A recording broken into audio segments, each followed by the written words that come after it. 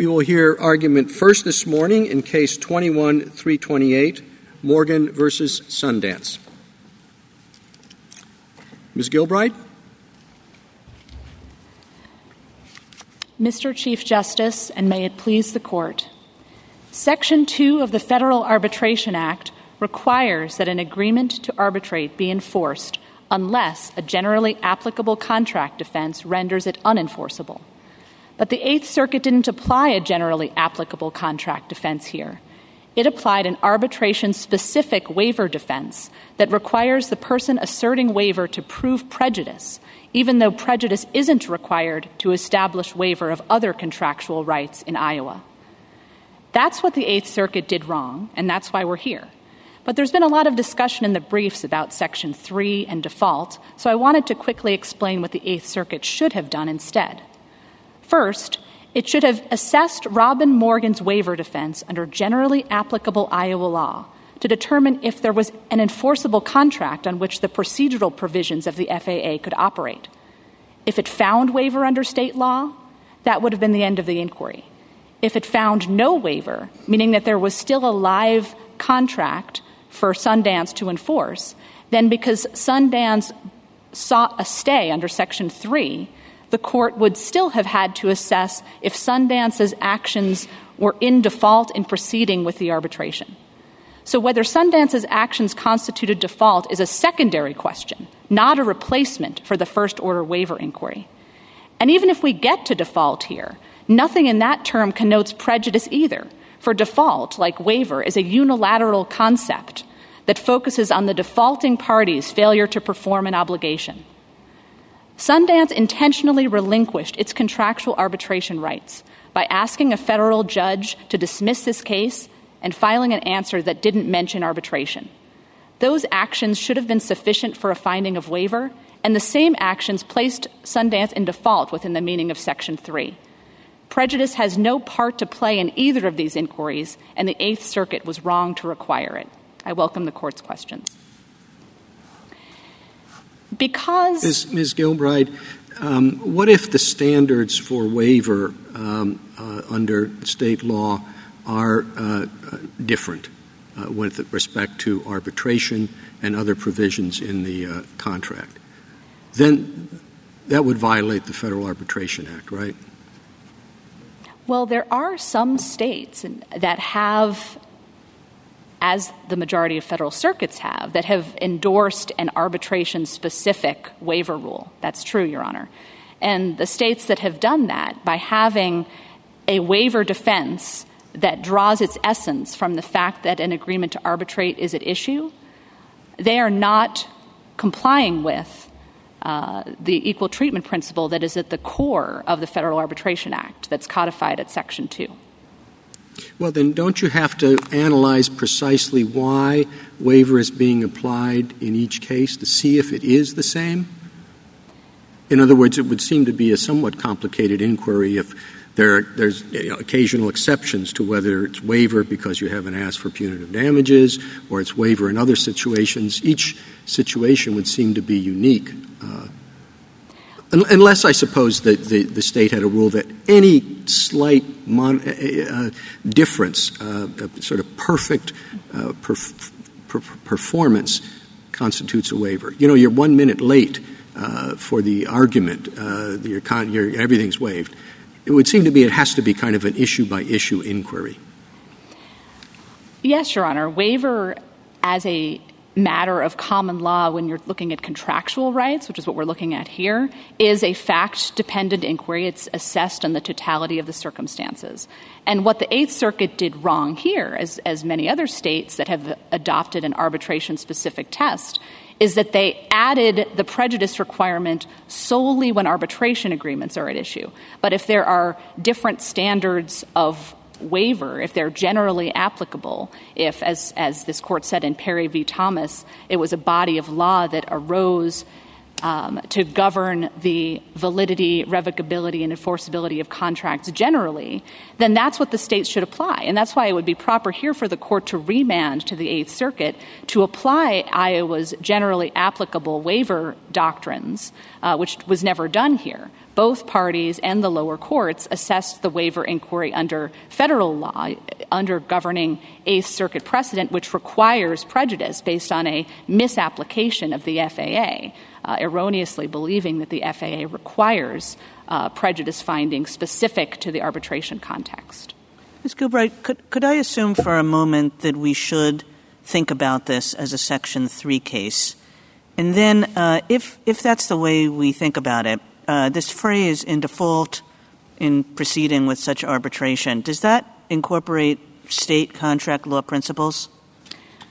Well, Justice Kagan, if the phrase in default in proceeding is referring to default in proceeding under the contract, then we would submit that state contract law principles should be applied because, this court said in First Options of Chicago, in Arthur Anderson versus Carlisle, that when you're looking at contract questions, whether it's contract interpretation, whether the agreement was formed, whether third parties can enforce the contract, you look to state contract law.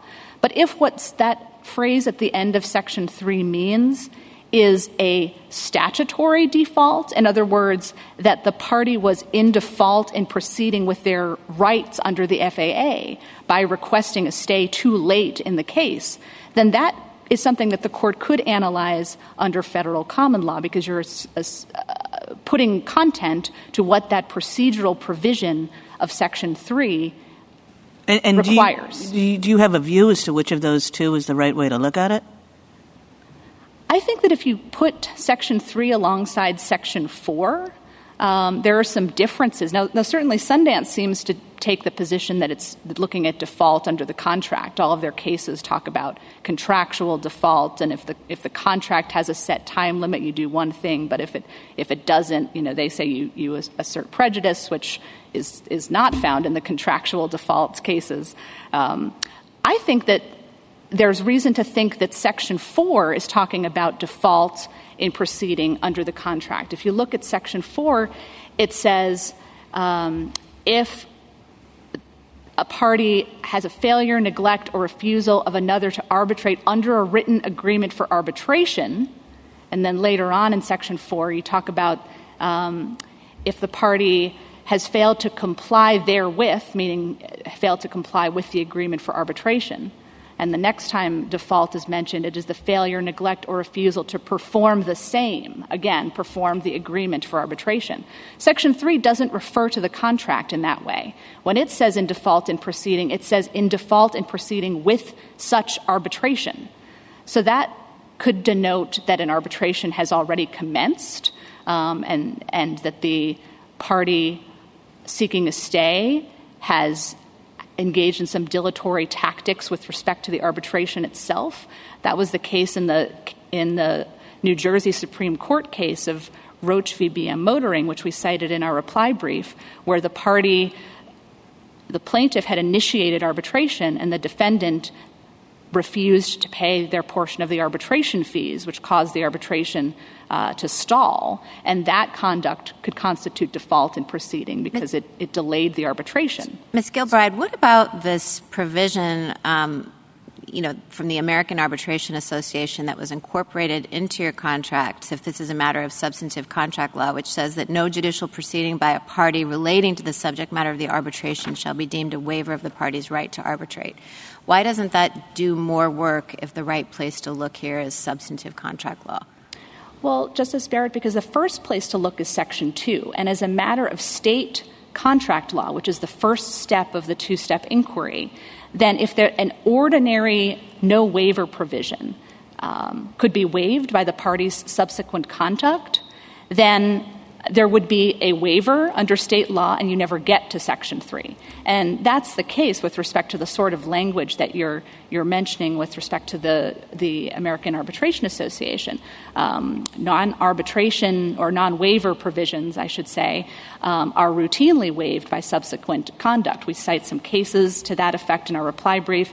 It's established in Williston, Section 3936, Corbin, Section 733. So according to that sort of black letter law about no waiver provisions, you would never have occasion to get to Section 3 if the conduct that Sundance engaged in here was waiver.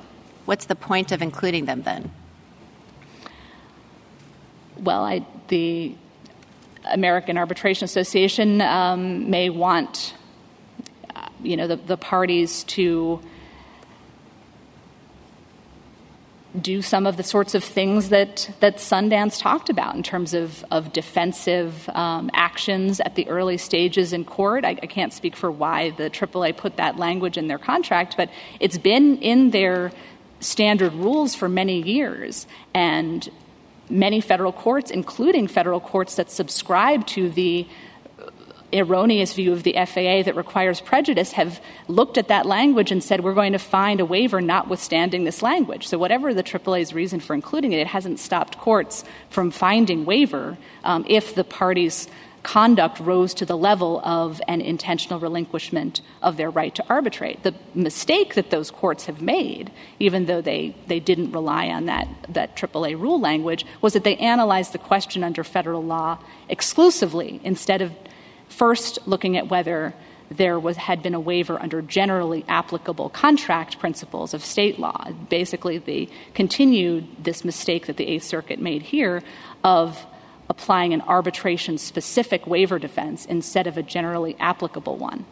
And that's why this court should remand for the Eighth Circuit to apply the correct generally applicable contract test in the first instance. I see the remand point. I'll tell you, I just want to know what I should read. I used to have nightmares about teaching a class, and in my nightmare, someone in the class would ask me something, and I'd have to go into a long disquisition on something I didn't know. So I've written down here, laches, in default, forfeiture, waiver, estoppel, and there are probably about 6 or 7 others, which are primarily contract, or not entirely, but and state law questions. And I know very little about them. And suddenly this court, writing a treatise on that, could get laws in many, many places really mixed up because judges sometimes put the wrong words, if there are wrong words. And what have you read that will prevent me from getting into this nightmare? That is to say, what of all the things you've read, and it's clear that both of you have read an enormous amount, what would you recommend to me to try to get these different concepts straight in my mind? It's a good question. There are a lot of concepts here, and I think the reason that we put 2 large block quotes in our opening brief about early 20th century cases distinguishing between waiver and estoppel, one from the Supreme Judicial Court of Maine and one from the Supreme Court of Oklahoma, is that I think those 2 opinions do a very good job of delineating between those concepts, that waiver requires an intentional relinquishment, that's what distinguishes waiver, and estoppel requires prejudice. So often the 2 can be present in the same case, but what distinguishes them, and when, as here, Ms. Morgan argued waiver and she did not argue estoppel, what should distinguish the doctrine is she would need to prove that Sundance did something intentional, that it did actions, committed actions, that would lead to an inference that it did not intend to rely on its arbitration right. But what she would not have to prove is that she was harmed or prejudiced by Sundance's actions. That is the key distinguishing feature between waiver and estoppel. Laches is a doctrine that focuses mostly on the delay of asserting a right, not inconsistent actions by the waiving party. I'm sorry. Your argument now is that this is governed by state law, not by federal law. Is that right? It's governed by both, Justice Alito, because it would first be, the first question is, was there a waiver because Ms. Morgan argued waiver? Now, if she hadn't argued waiver, if that wasn't present in the case, now that, because it has to be argued under state law. If she hadn't, but because Sundance sought a stay under Section 3, then the court has an independent obligation under Section 3 to assess whether the applicant for that stay was in default in proceeding with the arbitration. So that's where you get to the Section 3 question. To Justice Kagan's question, that could be state law too if it's only about rights under the contract, but if it's about rights under the statute, if it's about what does the FAA require to for someone to be in default in proceeding, then that would be a federal question. Well, all the courts of appeals, as I understand it, have applied federal common law here. Is that right? Yes. So most courts have looked at this under Section 3 because parties are seeking stays under Section 3. So it's not, incomprehensible as to why the courts start looking at this as a Section 3 question when they're assessing a motion that someone filed under Section 3. And you now want the case to be remanded and decided under Iowa law. Am I right? That's correct. We want the Eighth Circuit to have an opportunity to apply generally applicable Iowa contract law. And that also may require the Eighth Circuit, and this court may want to give instructions to this effect, to certify to the Iowa Supreme Court to clarify Iowa law in this area, because Iowa, like many other states, has been tainted by the same misapprehension of what the FAA requires. Well, you have a strong argument, and you might be right, but it would represent a sea change, would it not? It would require all the courts of appeals to approach this question differently from the way they have. Is that correct? Well, what it would do, I think, which would be in some ways a sea change, but in some ways continue a trend, it would follow what this court has done in Arthur Anderson versus Carlisle and First Options of Chicago, which is to say questions of contract interpretation, contract defenses are analyzed under state law. I understand that. And as I said, you have a cogent argument, but it would represent a significant change. And so this takes me back to the Chief Justice's initial question. If we are going to send the courts of appeals, district courts, off looking at state law on this issue, are they going to find that state law generally has arbitration-specific rules about waiver? Or are they going to find that state law generally treats the waiver of arbitration exactly the same as the waiver of other contract defenses? So let me give you three situations and ask you to tell me whether they involve an arbitration-specific rule. The first one involves a state that has a rule that says, rule of procedure that says that arbitration has to be asserted in the answer, but it does not provide that with respect to any other contract defense. And the second situation is similar to the first, but the rule also includes some but not all other contract defenses. And the third involves a situation where there isn't a state rule on this issue at all, but if you look at state case law, the state case law makes the waiver of arbitration a lot easier than the waiver of other contract defenses. So are those arbitration-specific rules or not? I would say the first and the third are arbitration-specific because, as I understood, the third rule is a judicial sort of consensus in which arbitration waiver is treated differently, is a different standard or a different test than waiver of other contractual rights. And the first one would require an arbitration defense to be stated in the answer, setting it apart from all other defenses. And so if you look at footnote 9 of Perry v. Thomas, that says state law, whether of legislative or judicial origin, so that's why your first and third would be treated the same, is applicable if that law arose to govern issues concerning the validity, revocability, and enforceability of contracts generally. Continuing to quote, a state law principle that derives its meaning precisely from the fact that a contract to arbitrate is at issue does not comport with this requirement of Section 2. So I think the first and third rules you described would be arbitration-specific. The second, because some other contracts are treated the way arbitration is treated, would be a closer question, and I think the state court should have the opportunity to look at that in the first instance, but it might not be arbitration-specific because other contracts are treated similarly. Ms. Gilbride? Ms. Gilbride, I'm a little confused by the answer you gave Justice Kagan and Justice Alito.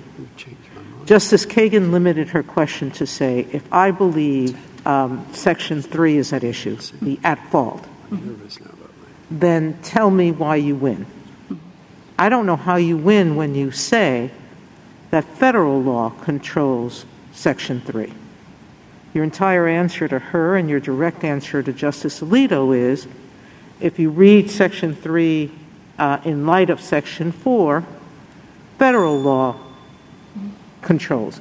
So how do we get from federal law to state law? Your answer seemed to suggest to me that you're saying federal law, common law.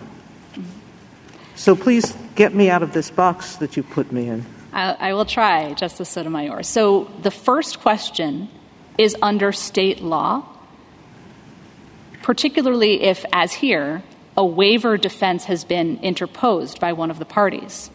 That's a generally applicable contract defense. It should be analyzed under state law.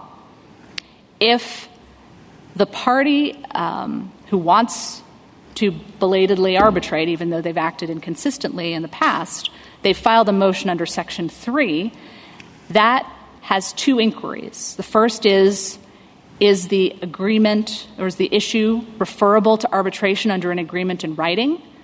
That, again, I think it contains a state law inquiry. How would you know if it's referable to arbitration under an agreement in writing other than looking to state contract principles, including waiver, if applicable?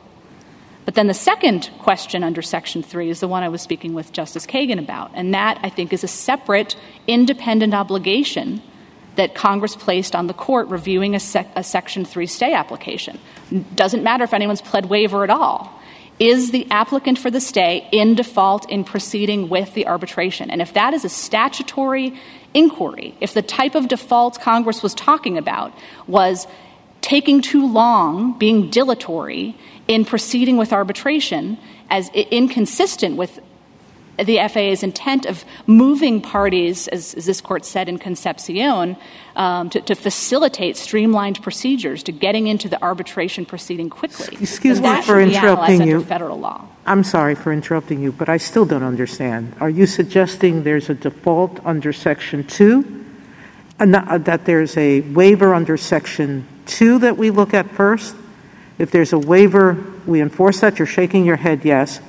But even if there's no state waiver, we then look to Section 3 and make up a federal waiver as well? That is exactly correct, Justice Sotomayor. So under Section 3, the prejudice that the lower courts have developed as common law, why doesn't that stand?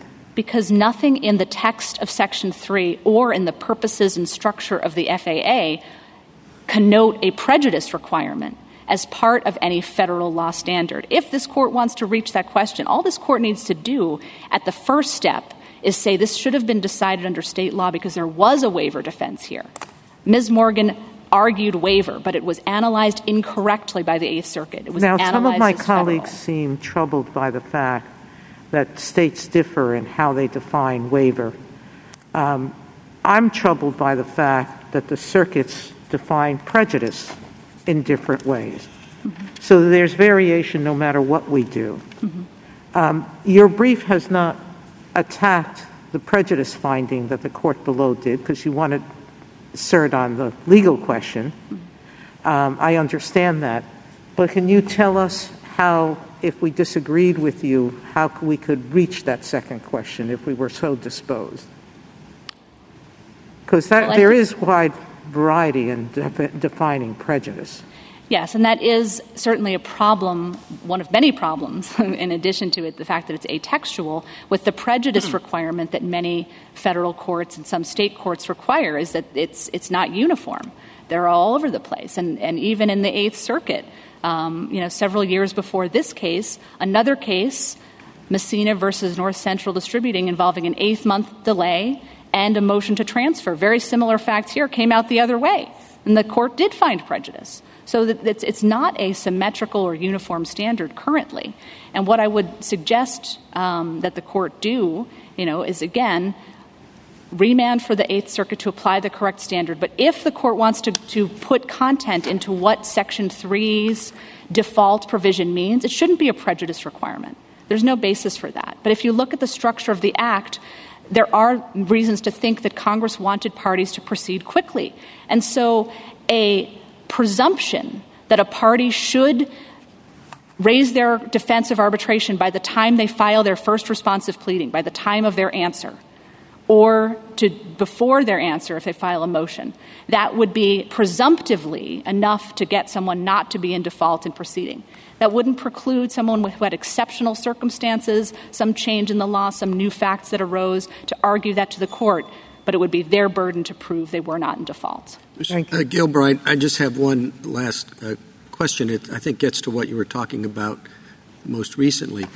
I would say or suggest that the one thing that your position will do is increase the complexity and delay associated with arbitration proceedings. You've added a presumption to sort of help address that. Certification was mentioned earlier, which in my experience, our experience, can contribute to a great deal of delay. And, of course, the whole point of the Federal Arbitration Act, or at least a significant point, was to expedite disputes.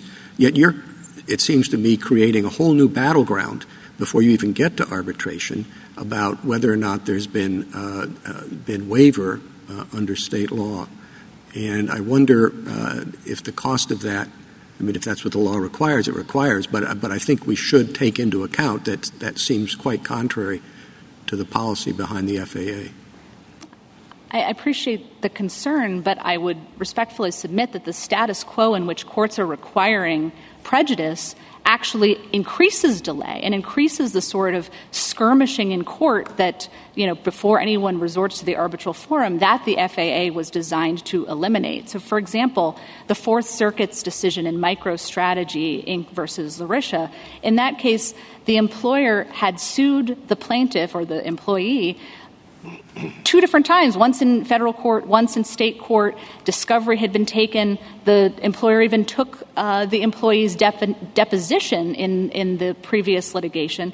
And then when the employee filed a federal lawsuit asserting retaliation for her activities at the EEOC, then the employer invoked the arbitration agreement for the first time after having taken all this discovery, filing over 50 motions in 3 previous lawsuits. And the Fourth Circuit said because she couldn't prove that she was prejudiced, all of that litigation activity was not enough to constitute waiver. So I don't think that the current state of affairs is bringing the quick resolution in arbitration that we agree is the FAA's intent. Justice Breyer? I've just gotten worried now because of the questions the Chief Justice and really Justice Alito asked. And you have a very logical framework. I have no doubt as to its logic, and there's lots to support it. But what's worrying me is this is not an esoteric situation, I don't think. You had an arbitration agreement. So what you decided to do is bring a lawsuit. And nobody said anything further for quite a while. And then finally, the other side said, let's go to arbitration. And were they too late? Now, that kind of situation, I bet, arises fairly frequently. Okay. Now, we're starting to create a matrix of rules through your logic that is so complicated that it's at least hard for a layperson like me in this area to understand. And what's worrying me is that my instinctive answer, which you'll tell me is wrong if it's wrong, is it depends. The first thing, if I were a judge, I'd sit there and I'd want to know how clear were they if they got up and said, I never want to go to arbitration. Hey, I'm not going to be too worried about prejudice. Look what they said. On the other hand, if it's sort of a vague thing, I might begin to think, hey, nobody's hurt. Make them go to arbitration. Nobody's hurt by the contrary. Or I might think, they had good reason for delaying. They thought you weren't here rightly in the first place. There was another suit you should have been in, not this one. So it's hardly surprising they did this first. In other words, what I'm doing is showing you, as you well know, that there are a lot of different situations, a lot of different reasons. And so at this point, having thought of that out of these questions and not wanting to muck everything up, what do? What you should do, Justice Breyer, is remand for this to be decided under state law, because courts deal with these questions. They're complicated. I agree with you. It's fact-intensive. I agree with you. But courts deal with fact-intensive, complicated questions all the time. I mean, some of the very things like this court said in first options. No, we'll send it back to the Iowa State courts. Of course, the person who knows about it is the judge in the federal court because he's seen everything that's going on. So now we send it to a new judge who knows nothing about it. And we use some cases in Iowa that were done in other situations but happen to use the word waiver. That is a possible answer. I'm not saying it isn't. I'm making fun of it, but I'm not right to make fun of it because it is a possible answer.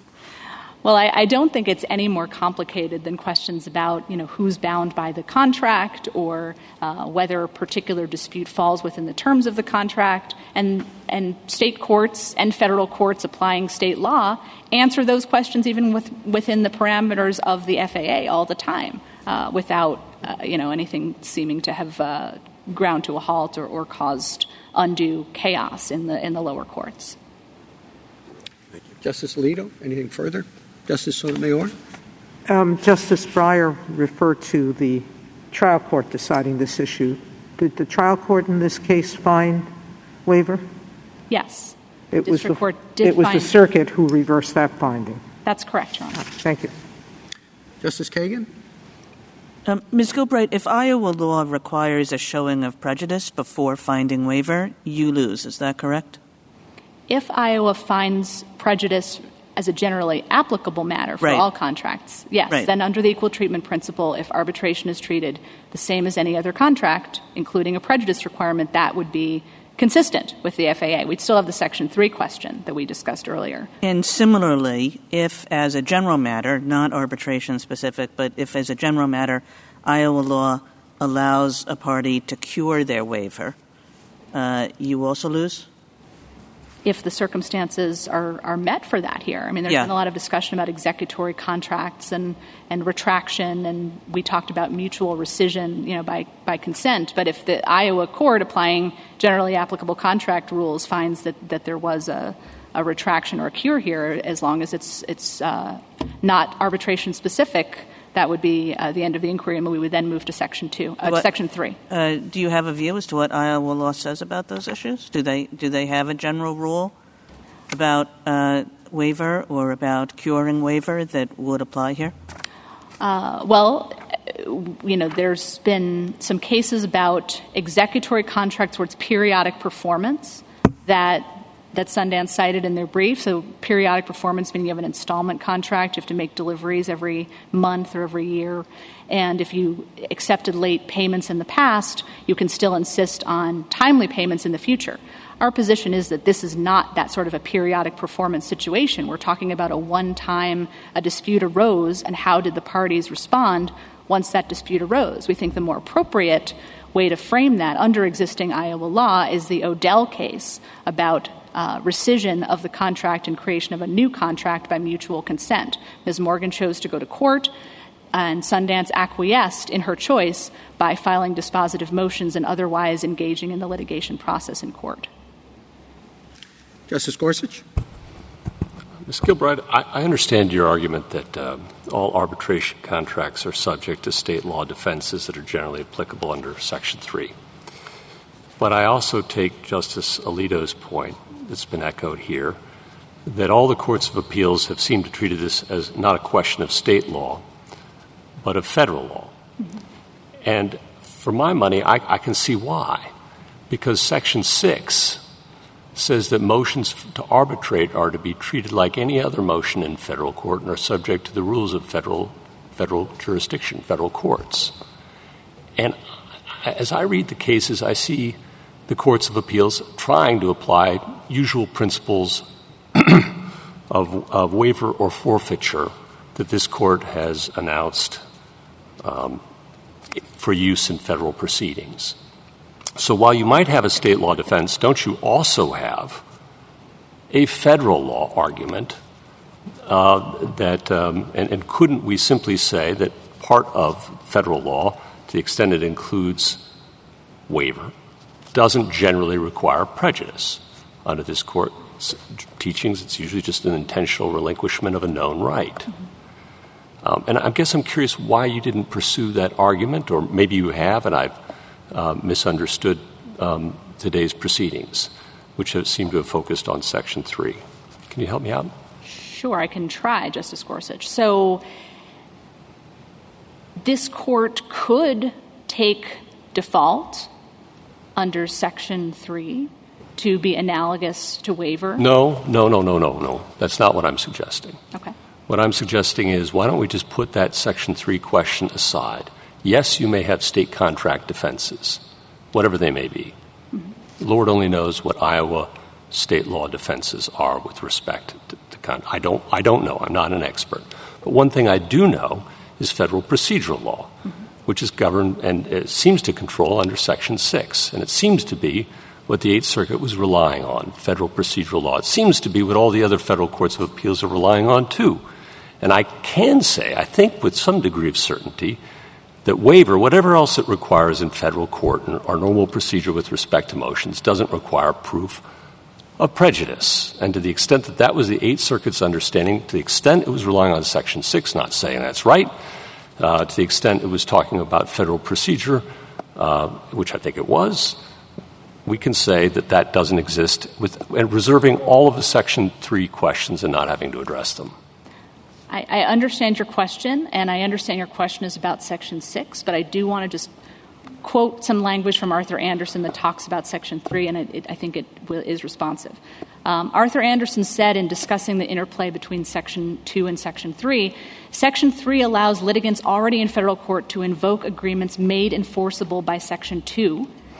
Neither Section 2 nor Section 3 purport to alter background principles of state contract law, and then going on later in the opinion, state law is applicable to determine which contracts are binding under Section 2 and enforceable under Section 3. Do you have anything else you want to say about Section 6? Yeah, Section 6 is just talking about the manner in which those procedural provisions, motions under Section 3, you can't, you don't bring a motion under Section 2 unless you're arguing Section 2 in state court. You're using one of those procedural provisions, what Rent-A-Center called the procedural provisions for carrying out Section 2's substantive mandate.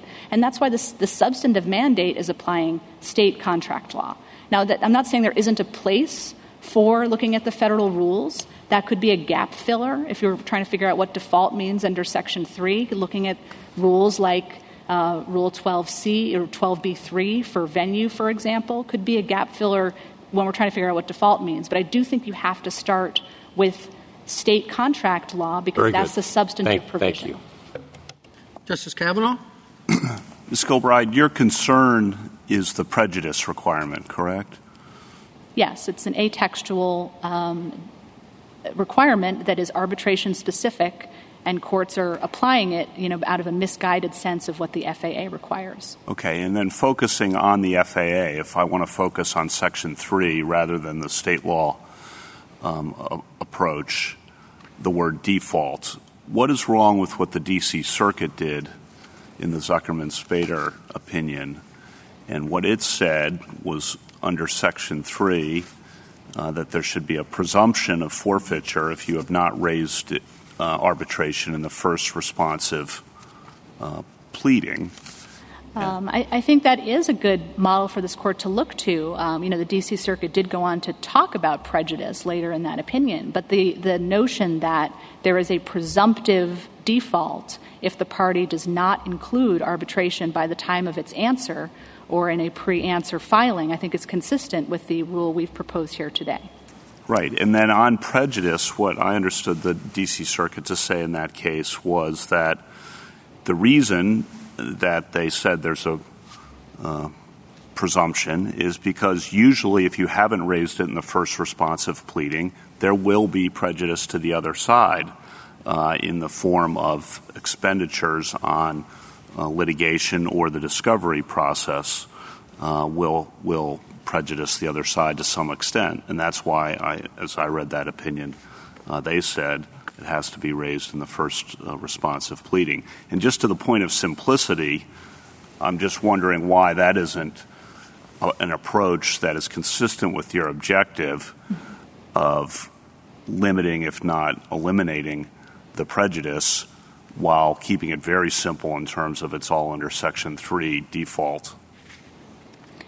Two responses to that, Justice Kavanaugh. First of all, to the extent that the D.C. Circuit is looking at prejudice or sort of in dicta saying that if not asserted by that point, prejudice would likely result, that troubles me less than what most federal courts are doing, which is requiring the party alleging waiver to prove prejudice. And that is not something that should be, that at a minimum, I would want this court to clarify that no one should have to prove prejudice as part of a waiver finding. And my second response would just be that while I agree that as a federal standard pegged to Section 3, that raising it by the time of the first responsive pleading is appropriate, I don't think the D.C. Circuit is correct to step over the Section 2 part of the analysis of looking at this as a contract question. I mean, what happens if someone doesn't file a motion under Section 3? They only file under Section 4, or the case is in state court. Relying exclusively on Section 3 is very under-inclusive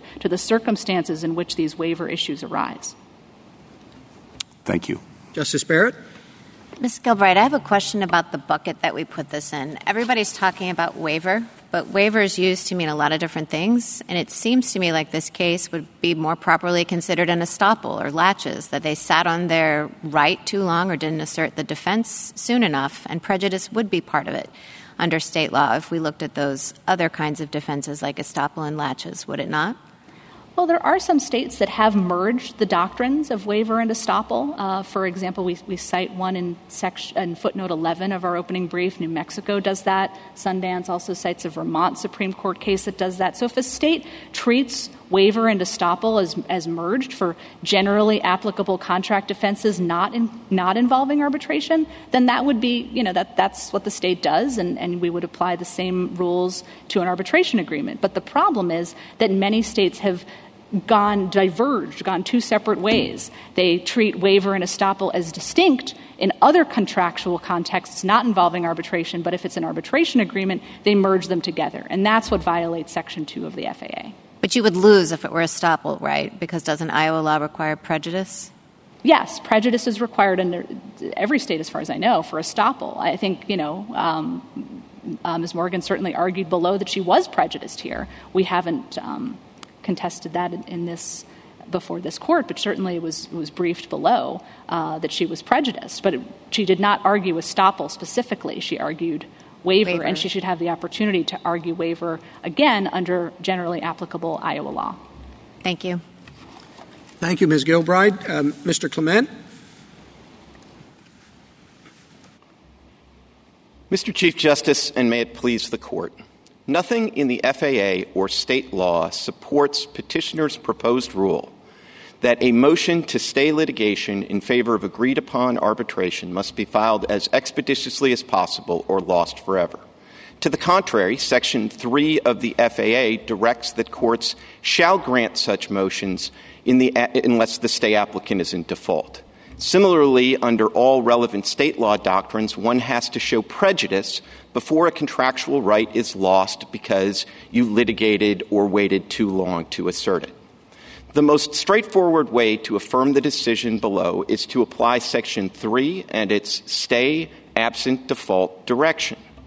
My client, Sundance, moved for a motion under Section 3, and it is not in violation of any contractual deadline, any court rule, or any other legal obligation. The parties here agreed to arbitrate instead of going to court. That agreement did not put a deadline on a party asserting a right to arbitrate if the other side broke the promise, and it incorporated rules that warn against a finding of waiver because of litigation conduct. In this circumstance, simply not filing a motion as expeditiously as possible without violating a court rule or imposing prejudice on the other side does not result in a default, and under those circumstances, Section 3 directs courts shall grant the motion. Under state law, the same result would follow. All state law doctrines require prejudice in these circumstances.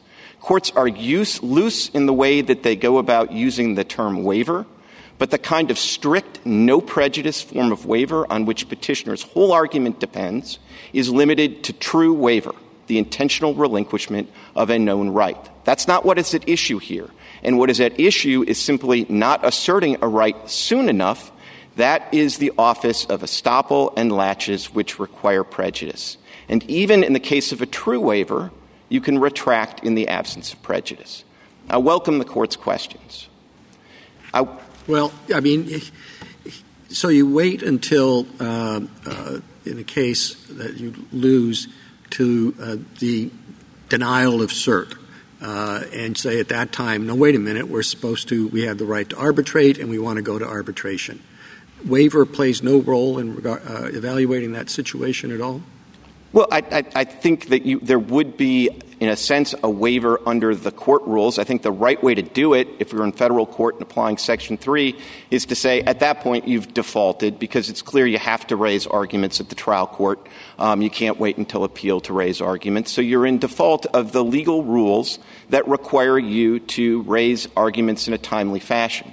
But as a general matter, in the federal courts, if there's a motion that's not subject to a specific deadline, how do courts deal with that? If there's no specific deadline, they generally, if the opposition to the motion is, hey, you should have filed that sooner, the courts will generally look to considerations that include whether there's prejudice to the other side. And in the absence of prejudice to the other side, and in the absence of a clear deadline, they will allow you to make that motion. That's certainly how motions to amend Rule 15 work. It's how Rule 24 motions to intervene work. So I think the right way to look at this is as a matter of federal law in applying Section 3. And my friend wants to make all of this an anterior inquiry into state law under Section 2. And with respect, I think that's almost exactly backwards. Mr. Clement, before you get into that, though, and I welcome that, but you said something I want to make sure I understand.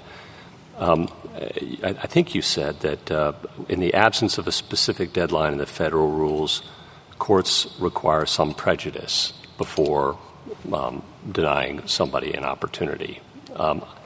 Is that right? I mean, can't there be waiver? I intentionally relinquish something of a known right, no deadline, no prejudice required there. You lose. That's it. Case moves on. You lose that right to make that motion. I think in cases of true intentional relinquishment of a right, I think that's generally true in the federal courts. Okay. If that's true in the federal courts, then didn't the Eighth Circuit err by, you're going to argue, and I grant you, you got a good argument that there's no intentional relinquishment here. But to the extent that it was purporting to apply doctrines of waiver, it erred in its formulation of that rule, didn't it? I don't think it really erred. I think it did what every circuit court in the country has done, and this court has done on occasion, even since Contract against Ryan, and Justice Ginsburg tried to warn us about being careful about forfeiture versus waiver. They used the word waiver when they meant forfeiture. Okay, fine. Whatever they did, they didn't apply what we've said waiver is. Waiver is an intentional relinquishment of known right, vel non. No more. Okay? And why couldn't we just send it back and say that? And you can make your argument that there is no waiver here because there's no intentional relinquishment. You can make your argument that this should be analyzed as a forfeiture. You can make all these Section 3 arguments about Iowa state law. But why couldn't we just clarify to the extent that the Eighth Circuit was purporting to interpret federal law, it was wrong about what's required to show waiver, period. Justice Gorsuch, if you really got to that point, I would suggest you probably should just dismiss the cases and providently grant. Well, let's assume I don't do that. Okay, but I really think you should, because the Eighth Circuit wasn't saying this is absolutely waiver and that's why we're applying this three-factor test. They applied the three-factor test, presumably as, if you go back in their case law, as a gloss on the statutory phrase in default. And they said as a general matter, this is when it's too late to invoke your right to arbitrate. And we have a three-factor test, and the plaintiff in this case fails under the third factor. Importantly, they didn't even definitively resolve the second factor, which is the only thing that actually even goes to an inconsistency that possibly could get to an implied waiver. And there's not a hint in the decision that they thought they were talking about the explicit waiver that your question alludes to. Mr. So I really think... Well, we're right on this. I mean, I take it that their point is this. Imagine a contract with 10 clauses, a state law contract. Clause 3 says, I will send you 10 shirts by October 1. Clause 10 is an arbitration clause. Now, a defendant wants to say, or plaintiff, they waived Clause 3. I don't have to send them 10 shirts. They waived it. Okay? And I think they're saying you could say make the same argument about Clause 10, the arbitration clause 2. It's no longer in the contract. They waived it. That would be a question of state law if it were shirts. Why isn't it a question of state law under Clause 10, which is the arbitration clause? They want to make that argument first. And that's what you were about to, I think. Yeah, okay. Exactly. So why can't they do that? Because it actually gets it backwards. That argument doesn't come first. Because the arguments that come first under Section 2 are arguments that go to the validity of the arbitration clause or arguably whether this dispute That's what it is. Scope of this. No, it's not. It's the waiving of the arbitration clause. Clause 10 was waived, and therefore there is no contract with Clause 10. That issue does not go to the formation of the contract, that kind of timing issue. And with all respect, Justice Breyer, you should know this better than anyone, because your opinion in Howsam against Dean Witter says that those kind of questions about waiver and timing and estoppel and latches are questions for the arbitrator, as long as the arbitration clause itself is not being called into question as invalid. And to be clear, that is this case. If you look at Petition Appendix, page 21, the district court said that the parties, quote, do not dispute whether a valid arbitration agreement exists and whether this particular dispute falls within the terms of the agreement. So in those circumstances, Section 2 is not any longer an anterior inquiry. What you do is you have a relatively streamlined inquiry under Section 3 in federal court, and you figure out, did this party default? Did they waive in the loose sense in which most circuits, I think, quite correctly look to prejudice? Why is that a federal question? I mean, even supposing we stick to this question of are you in default, why wouldn't we look to state law on that the same way we look to state law with respect to many other questions about the enforcement or validity of particular contractual provisions? Well, Justice Kagan, there's two reasons I think it would be a federal law question. One, it's ultimately you're interpreting the timeliness of a federal motion under a federal statute in federal court. Seems like a federal question to me. The second reason, if I can just get both out. Well, but I mean, it's about whether a contract is valid and enforceable, and that's a question that we basically, the FAA, delegates to state law. With respect, I don't think that's the right way to think about this dispute. The arbitration agreement itself, as I just read, was undisputed below. There's nothing wrong with the arbitration agreement. If Ms. Morgan brings a new suit tomorrow based on something else that happened during her brief employment, we can invoke the arbitration agreement. The arbitration agreement is valid. Nobody questions that. That's the principal office of Section 3.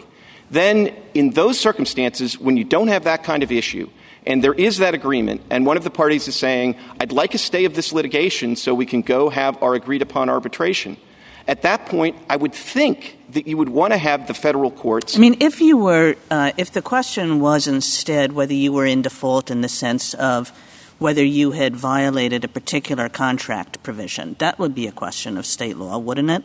It would, and it'd be a question for the arbitrators. And the reason that federal courts, Judge Lynch has an opinion that we cite. I mean, I guess I'm wondering why it is that you would differentiate between something where it's like, are you in default because you're in violation of a contractual term, or are you in default because you've actually acted in a way that's completely inconsistent with various contractual terms? Like those, to me, I mean, they're different, but they're not different that seems as though it should matter with respect to what the law is.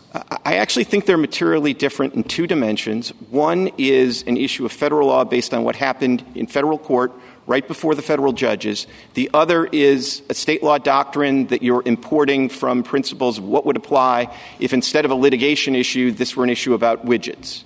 And I think Judge Lynch in the First Circuit had a very thoughtful opinion. We cite it when we go through all of the circuits that have moored their decision to Section 3. And she and other federal courts had wrestled with this issue in the wake of Howsam. Because before Howsam, all the federal courts had been doing these little prejudice waiver inquiries under Section 3 themselves. And since Howsam says questions of waiver and estoppel and timeliness are for the arbitrators, all the federal courts stopped and thought, should we still be doing what we're doing? And they all uniformly decided, yes, we should still do what we're doing because this is a very specific question about whether the litigation conduct that just happened in front of us in federal court is essentially so substantial that we're going to really think a stop the party from invoking their arbitration rights at a later stage in the case. Can I ask? Keep going. Sorry. No. But I think they recognize that the only reason they get to make that decision instead of the arbitrators is because it's a federal question under Section 3 based on litigation conduct that took place in front of them. So suppose I agree with you that Section 3 and default is the right place to focus our analysis, but then why not, what's your problem with the D.C. Circuit's approach in the Zuckerman-Spader case, which said, well, there's a presumption of forfeiture if you don't raise it by the first responsive pleading, and I think makes the point that delay alone is not prejudice, but delay is rarely alone. Delay usually entails some cost to the other side in terms of motions practice or discovery. What's wrong with that approach? Well, a couple of things are wrong with that approach, Justice Kavanaugh. First of all, it seems pretty unfair to my clients, since that was, there's a federal rule that says these are the things you have to raise in your first responsive pleading. And this isn't in it. So I would say if you want to write an opinion in my client's favor and suggest to the Rules Committee that they amend the rules to give clear notice to parties, then I could live with that. But what about the reasoning by analogy? And I think I know what your answer is going to be this, but we're trying to interpret under your construct what the term default means in a federal statute. And by analogy, like venue objections, for example, need to be raised by the first responsive pleading. And even if you say prejudice is required, I think the insight of the D.C. Circuit's approach was there usually is prejudice if it's not raised in the first responsive pleading because of the cost of participating in motions practice or discovery. Well, so there's a lot there. Yeah, there's a lot there. So let me try to take it. First of all, the line most courts have drawn is not whether it's in the responsive pleading, but the line they've drawn is whether there's been substantial discovery. That isn't the case here. I think that's a better line if you're going to draw a presumptive line. And I think that's true not just because it favors my client, but because that's the point at which you are imposing costs on the other side that very well might not have been incurred in arbitration, where one of the characteristics is you don't have the same kind of extensive discovery. Wouldn't motions practice also be expensive? I don't think it's as expensive. And at the point of motions practice, this is where the other side has to share some of the responsibility here. And I think it's particularly evident in this case, where they didn't just file a lawsuit. They filed a lawsuit asking for a nationwide collective action. Now, if they had filed a bilateral claim under the FLSA, I don't have a time machine and I wasn't involved in the litigation, but I bet if they had filed a in-court complaint bilaterally under the FLSA, my client would have invoked the arbitration clause immediately. But they asked for a nationwide collective action when there was already another putative nationwide collective action out there. Even if that one was limited to Michigan, this complaint purported to be a nationwide collective action that covered everybody in Michigan. Well, couldn't all that be resolved on remand? In other words, we set forth a standard of Section 3, and you can figure out exactly what happened in this case on remand. You don't.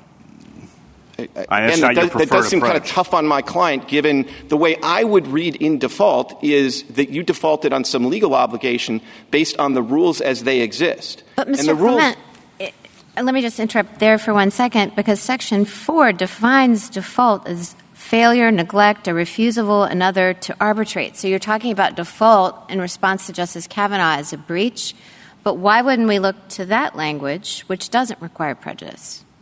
Well, I think it does actually would require prejudice. I think you could have the same inquiry under that. I mean, I think that you would still have some concept of material failure or neglect seems to me to have kind of a prejudice inquiry built in. But even if you go back and look at the definition of those terms, which I did, like neglect is, in a legal context, is neglect of a legal duty. And I just think the question here is what's the legal duty that my client violated or is in breach of? Mr. Clement. I'm sorry? It seems a bit made up, this definition of default that you have. I mean, you say that there are certain things that count as default, missing an explicit deadline, But, where are we getting this from? We're not getting it from Section 4. We're not getting it from any other part of the FAA. Where does this federal common law rule come from as to what counts as default? I mean, Justice Kagan, look, I'll take the characterization that it's federal common law, but I think of federal common law when you're just making it up. I mean, I think this is just It seems a little bit just making it up because you're drawing a line and you're putting some things on one side of the line, and then you're saying, well, you don't default if you act inconsistently with your contractual rights. Well, I don't know. Maybe I bet there are a bunch of states that say you do default when you act inconsistently with your contractual rights, regardless whether you've missed an explicit deadline. I mean, it just seems as though default is a kind of complicated concept, and you have one definition, and why should we accept it? Where is it coming from? It's a gloss on the statutory phrase in default, and I think everybody agrees default means you violated a legal obligation. And could you do this? I mean, suppose this came to us out of the rules instead of FAA. Yeah. I mean, I would be tempted, perhaps wrongly, but tempted to say the following. They waited a long time, okay? Now, that might be too late for them now to ask. Whether it is one, a question of whether they clearly stated we waive it or we don't want it or the equivalent. But if they haven't said that, then you try to look to see how much prejudice are there or other relevant circumstances. This is primarily a matter for the trial judge to decide. That's the one who should decide it. And if our standard, which I just said, is too vague, the Rules Committee can fix it up. But if I tried that in this case, there is no Rules Committee to fix it up. So what do I do? Well, I think I don't really have much of a disagreement with what you just said, other than I think it's a mistake to try to be too deferential to the trial court in this context. Yeah, but the other mistake is we create all kinds of rigid rules that apply well in some cases and terribly in another. I don't think there's been a problem. The vast majority of the circuits have done something relatively similar to what you're saying. They basically say, look, have you done something? Did you know about the arbitration agreement? Step one. Step two, did you do something inconsistent with it? Now, that's where your consideration of, if you said, I don't ever want to arbitrate, I hate that stuff. Okay, that's really inconsistent. If here, as in here, all you did is you waited a while and you filed a couple of motions, that's either not inconsistent. The Eighth Circuit didn't even resolve that issue here.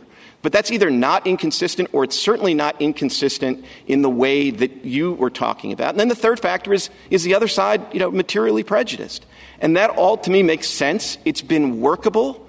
The reason I don't think you want to be too deferential to the lower court is the one benefit of making this a federal question is that through appellate review and maybe some case down the road where there's a circuit split as to the meaning of prejudice, this court could provide some guidance to make sure that the system is working. Mr. Clement, the problem I have with your answer for Justice Breyer is that the essence of the agreement here is to not be in litigation. Now, you can argue the petitioner, by filing a claim in court, she herself has waived it. So the fact that I waive it just evens out. I understand that argument. But the question becomes, did you know that you had the right to arbitration? And here you knew. Nevertheless, you didn't move for arbitration in the answer as a defense. You made a motion to transfer the case. When that motion was denied, you indicated a willingness to continue in litigation and went into settlement talks, and actually there were materials produced. By its nature, there was a delay in the speedy adjudication of the case because you didn't move to begin with to go to arbitration. So that's delay, something that was negotiated for. And the cost is the cost that Justice Kavanaugh said, an unnecessary motion, an unnecessary type of settlement agreement. Arbitration settlement agreements rarely require the production of materials. They just require talking. So having said all of that to you, the reason you waited was because you wanted to see how the court, by your own admission, You wanted to wait to see if the court was going to approve of class actions in arbitration. So you were taking a calculated risk by staying in litigation. Why isn't that a waiver under Section 6? Why isn't that a waiver under any normal definition? It prejudiced the other side. It hurt them, at least financially. It hurt them in delay. And you intentionally sat on your rights, waiting to see if you could derive a benefit. So unpackage it, but tell me why isn't that not a waiver as an intentional an intentional relinquishment of a known right? So, Justice Sotomayor, first, I don't think you get a lot out of the idea that it was intentional. I mean, because here's why. There are a lot of situations. I mean, if, for example, my client had thought that there was a personal jurisdiction problem with this lawsuit, they would have been obligated under the rules to make that their first motion out of the box. Now, they would have intentionally been doing that because they would have been saying, this isn't the right court for this litigation. And, oh, by the way, Justice Kavanaugh, all of the things in the federal rules that say you have to put this in the first response of pleading are really going to the idea that this is just not the right federal court for this to be in. And so it's not just transfer of venue that's in there, it's improper venue. So you filed this lawsuit in the wrong place. That's not this case. But getting back to the rest of the answer, I think what the parties bargained for here was not just arbitration, but bilateral arbitration. And when the other side decides not just to violate the arbitration agreement, but to seek a nationwide collective action, I think my client is perfectly within its rights, and it's what I would advise my client to do under the circumstances, is don't make a motion to compel arbitration, because you might get a motion to compel nationwide collective arbitration, and pretty much every defendant on the planet agrees that's the worst of both worlds. So you wait, and then once it's clear that silence and ambiguity, which, by the way, are about the same thing, can't cause you to end up... Mr. Clement, you could have raised it. You could have raised it in your motion to compel arbitration, as did the attorneys who came before us, whose case you were waiting on. They made a motion to compel bilateral arbitration, and when the district court ordered class-wide arbitration, they brought it up to the Supreme Court. You could have followed the same protective measures. I suppose we could have, and with the benefit of that additional advice, maybe that's what I tell my clients to do. But I'd still say, okay, at worst, we failed to make a motion. At worst, we're in the realm of forfeiture, and we still have the ability to make this motion under Section 3. And generally speaking, in the absence of absolute total waiver, which this case doesn't involve, if you make a motion in federal court that's not subject to a deadline, then what the courts do is say, well, was the other side prejudiced? No. Okay, we're going to hear this motion. Thank and you, counsel. If I could add sort of one piece to this in terms of kind of explaining how all this fits together, I think the design of Section 3 is to keep this inquiry relatively simple.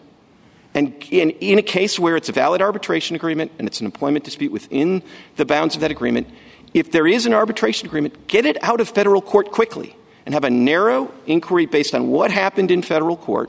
And then if there isn't the kind of prejudice that would cause those courts to deny other motions as untimely, then at that point, send it to the arbitrators. The other side can still raise these contract theories that if this were a contract for widgets, you would have waived it or stopped or you're too late. They can still waive those arguments in front of the arbitrator, which is where all of these complicated issues of Iowa law ought to be if they're not going to be in Iowa court. And, of course, the parties agreed to arbitrate, so they should be before the arbitrators. One other point about your... Mr. Clement, if I could just get it out of federal court quickly, you said. But the way the system is now working, and I want to abstract a little bit from the facts of this case. I realize you have this class bilateral issue going on, but put that aside, irrespective of that. What's happening here is that courts are saying you need to have prejudice in order to waive, and then they're saying there's no prejudice simply from motions practice. You know, you have to get into discovery to have prejudice. And what that leads to is why wouldn't anybody test the waters in federal court and see if they can get the case dismissed, and only if they can't say, okay, now I'm going to rely on my arbitration agreement and let's go to arbitration. So it's like two bites at the apple. there's no incentive for anybody to go to arbitration fast, or there's no incentive for the defendant. The defendant says, I have like this free pass to litigate for a while and then only then go to arbitration. So with respect, Justice Kagan, I don't think it's a free pass because courts, the prejudice inquiry is not so clear that you know you're going to get a free pass. And even if you do, there's still the possibility the other side could say that's still a waiver under state law and an issue for the arbitrator. So if you're advising clients, I think what you would probably say is there's a difference between motions practice that goes to the merits and motions practice that doesn't. But even then, that I really would draw the line at discovery, because sometimes you have a situation where you got to file a motion to dismiss and you have some merits arguments, you have some jurisdictional arguments. You're allowed to put both in there. And also keep in mind, there's a wide range of cases that can be quite complicated. This case is, but for the collective action piece, is relatively straightforward. But sometimes you have these issues like under Arthur Anderson where you got to figure out whether there's there's a party to the litigation who's not a party to the arbitration, and how does all of that fit out, and how does that sort out in terms of when you should make these various motions. And so I do think the line that the lower courts who've been dealing with this have drawn is the line about discovery.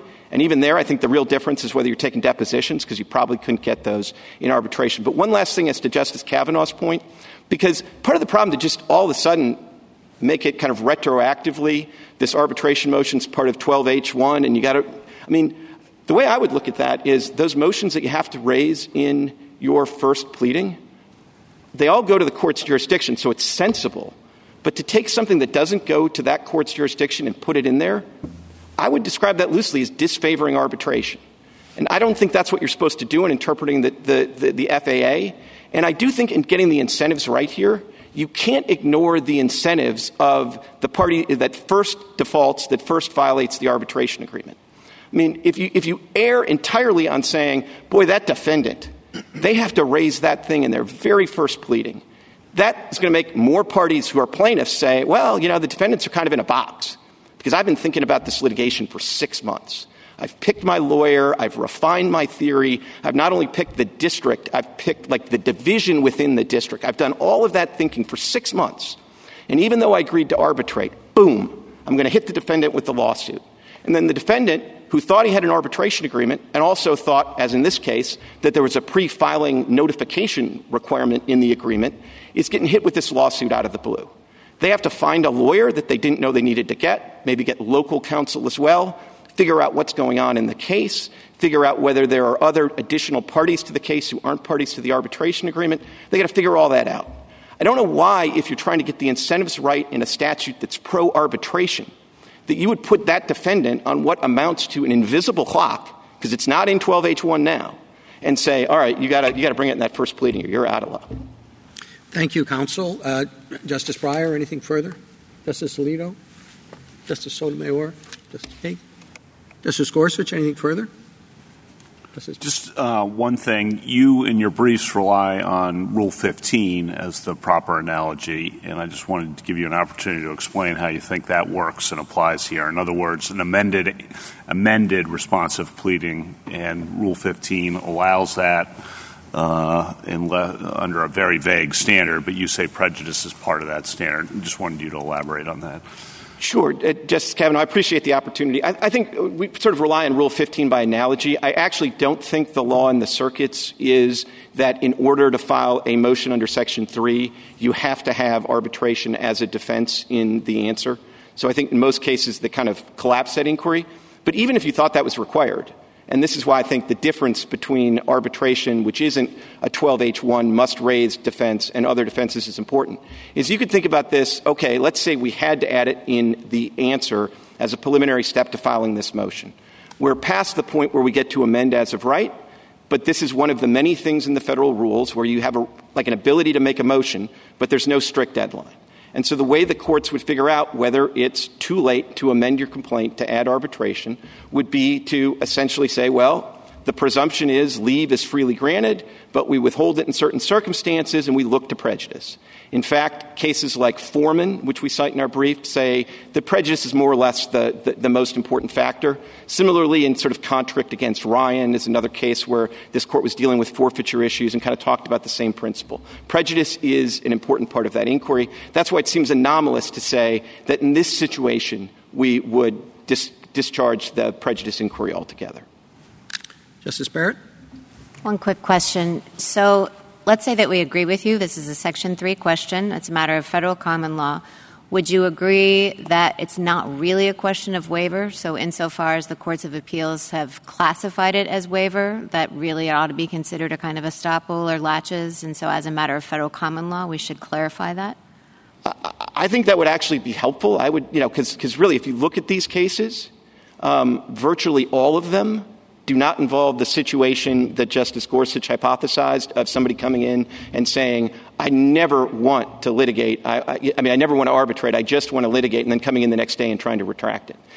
Almost all these cases involve the argument that the other side waited or litigated too long, and that really is thought of as an issue of latches or estoppel. I guess the only hesitation I would say, though, is at the same time that you clarified that, I would also say, but it's not an issue of state law. So you don't have to, if Iowa has a really funky law of latches or estoppel, you don't have to go apply that. You just have to apply federal law. The federal common law would recognize that this is really more like an issue of latches or estoppel, and therefore would have prejudice as an important part of the inquiry. But if you did something like filing a counterclaim, that might be waiver, intentional relinquishment. You've submitted your own dispute in an offensive way to the district court.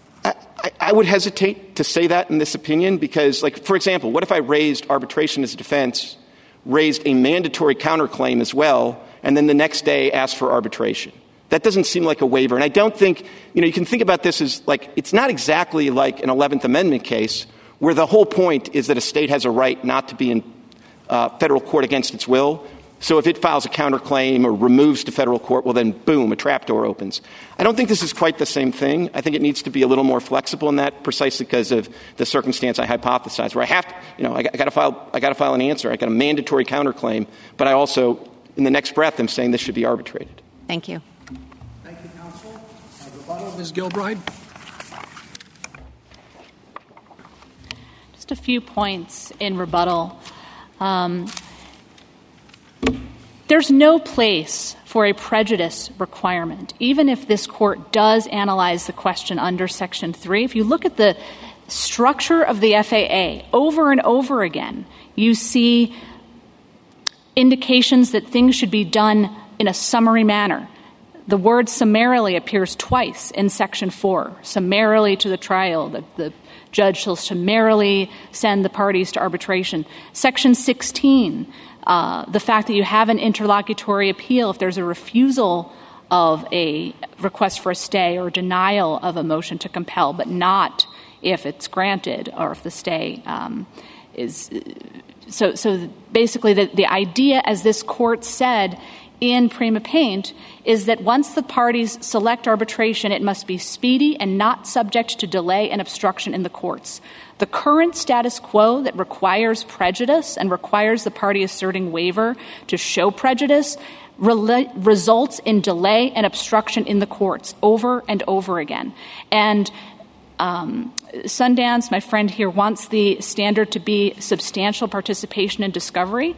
The Second Circuit in Rush v. Oppenheimer talks about participation in discovery and says the party asserting waiver has to show that the particular information the other party sought and obtained could not have been obtained in arbitration. So they have to go and go piece of information by piece of information and say, could the party have gotten that same information in arbitration? And that's all taking place in the courts before anyone goes to arbitration in the first place, pre-arbitration skirmishing. Motions practice was discussed. Another case applying the prejudice standard is the Third Circuit in Wood v. Prudential Insurance Company, cited in the state's amicus brief. Talks about a motion to dismiss was filed. The case was partially dismissed. and the party asserted waiver, the district court said, well, we don't know that the arbitrator wouldn't have decided that motion to dismiss differently, so you can't prove that you were prejudiced by the court deciding it in the first instance. So therefore, license for parties to seek two bites at the apple, exactly the problem that Justice Kagan, you were describing. So you asked Justice Kagan, where does this prejudice inquiry come from? Because it's not anywhere in the text. Where the courts got it from, if you look through the way this doctrine developed, was this idea of the liberal federal policy favoring arbitration. Because if you look at the early cases, the Radiator Specialties case in 1938 applying Section 3, it just talks about the party being dilatory and that Congress did not intend for a Section 3 applicant to be dilatory. Unilateral, no discussion of prejudice. Where prejudice came in, starting with the Carthage case in the Second Circuit and then the Carolina throwing case in the Fourth Circuit, was this idea that because arbitration is involved and there's a liberal federal policy favoring arbitration, we need to raise the bar. We need to make it harder to waive arbitration than other contractual rights. But this court has repeatedly said in Hall Street Associates versus Mattel and in Granite Rock versus International Brotherhood of Teamsters that the liberal federal policy favoring arbitration is just another way of codifying Section 2's equal treatment principle, that because Congress was reacting to a situation where courts were hostile to arbitration, treating arbitration clauses like any other contracts meant removing that hostility. And that was the pro-arbitration policy codified in the statute. And so that brings us back to Section 2 where we started, that as this court has clarified, contract defenses need to be generally applicable. This is not a generally applicable contract defense that the courts are applying. And that violates the centerpiece of the FAA, which this court has found in Section 2 dating back to Shirk versus Alberto Company in 1974 and reiterated in the GE Energy Power case in 2020. That is codified in Section 2, and it's not just about preemption. It's not just about the saving clause. It is the centerpiece of the FAA, that contracts to arbitrate will be treated like any other contract, and as this court said in Prima Paint, are that Congress's intent in enacting the FAA in 1925 was to make arbitration agreements as enforceable as other contracts, but not more so. The Eighth Circuit applied an arbitration-specific waiver doctrine at odds with generally applicable Iowa contract law, and that necessitates remand for the proper inquiry, which, whether it's under state law, federal law, or both, should not involve a prejudice requirement. Thank you, counsel. The case is submitted.